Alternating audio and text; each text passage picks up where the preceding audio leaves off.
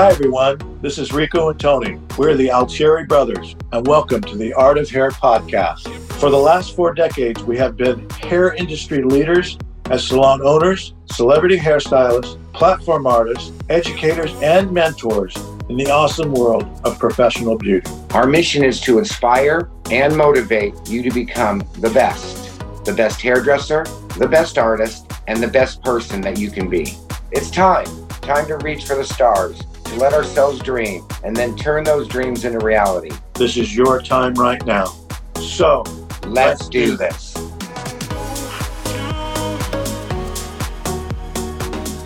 Hey guys, how are you out there? This is Tony, my brother Ricardo. He's sitting right next to me. We just want to just sort of share our life and share our story with you. Yeah. A lot of people are always asking us, hey, how did you guys start? Or, what was your upbringing like? And so we're just going to share a little bit about that. And so maybe we could be more relatable to you guys and relate back to you. So all I got to say is buckle your seatbelts, baby, because the Altieri, the Art of Hair podcast is coming your way. A lot of people, when they meet us, they always want to know about our upbringing because they think that we're crazy and they want to know, how did you guys get the way you are?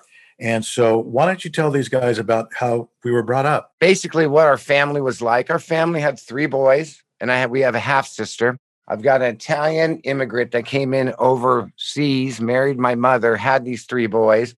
And that was back in New Haven, Connecticut. And then we moved west to Southern California, that's where we started the whole thing. Yeah. So we grew up pretty much in an Italian-American family. Dad was from Italy. Mom was from the Midwest. And they met each other, and then they had 3 boys, and it got crazy. It got totally insane because we're always doing something, always playing some kind of sports. Mom was always taking us, driving us somewhere to do this game or that game, and wow, it was great. We were always competing against each other. We had an awesome family, no doubt about that. How did we get started in this business? So basically, the way that happened is like all the way up till I was about 20 years old. I had been, that I had been playing sports, and I was wanted to be a professional basketball player, and I was playing in college. And then one day I had a realization, and it was, Ricardo, wake up.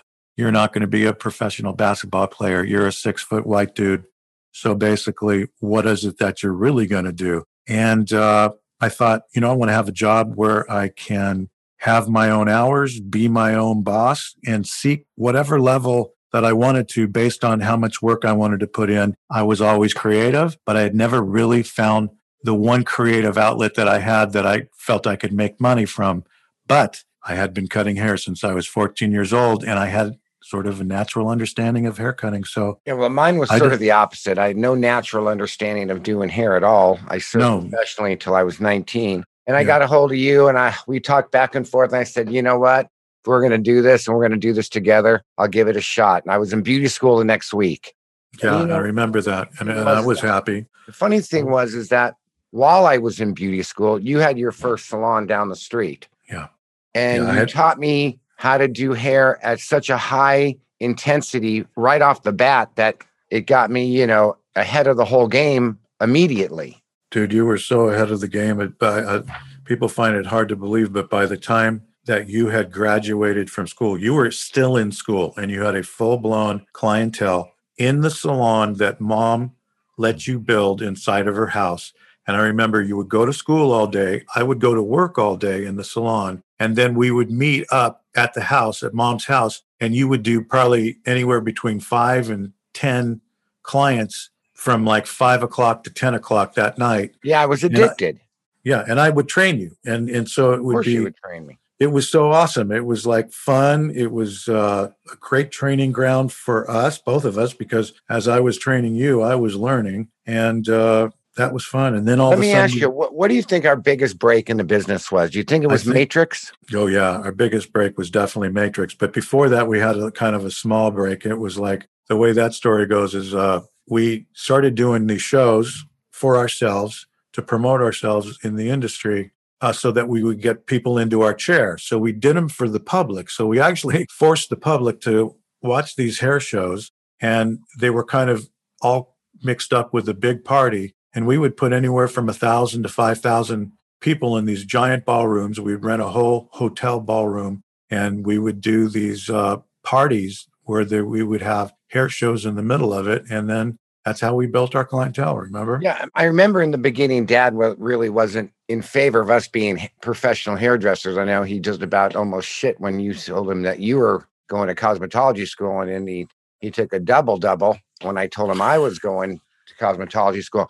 But after he got through with all that, remember he used to travel around the nation, following us around, going to all of our big major presentations. And he would he just fell in love with the business. And that's what I loved about him. And also mom loved it too. Mom too. And Johnny too, our younger brother. They were all so encouraging. What do you think our daily rigors of the job were? Daily rigors of the job. Actually, back then it wasn't even like a job. It was so fun. It was like we're all hanging out together. Like a roller coaster ride. We're all hanging out together. We're doing hair together. We're navigating all this terrain. We're trying to be successful. We don't know if we're going to be successful, but we know that we're going to do whatever it takes to be successful, but have fun.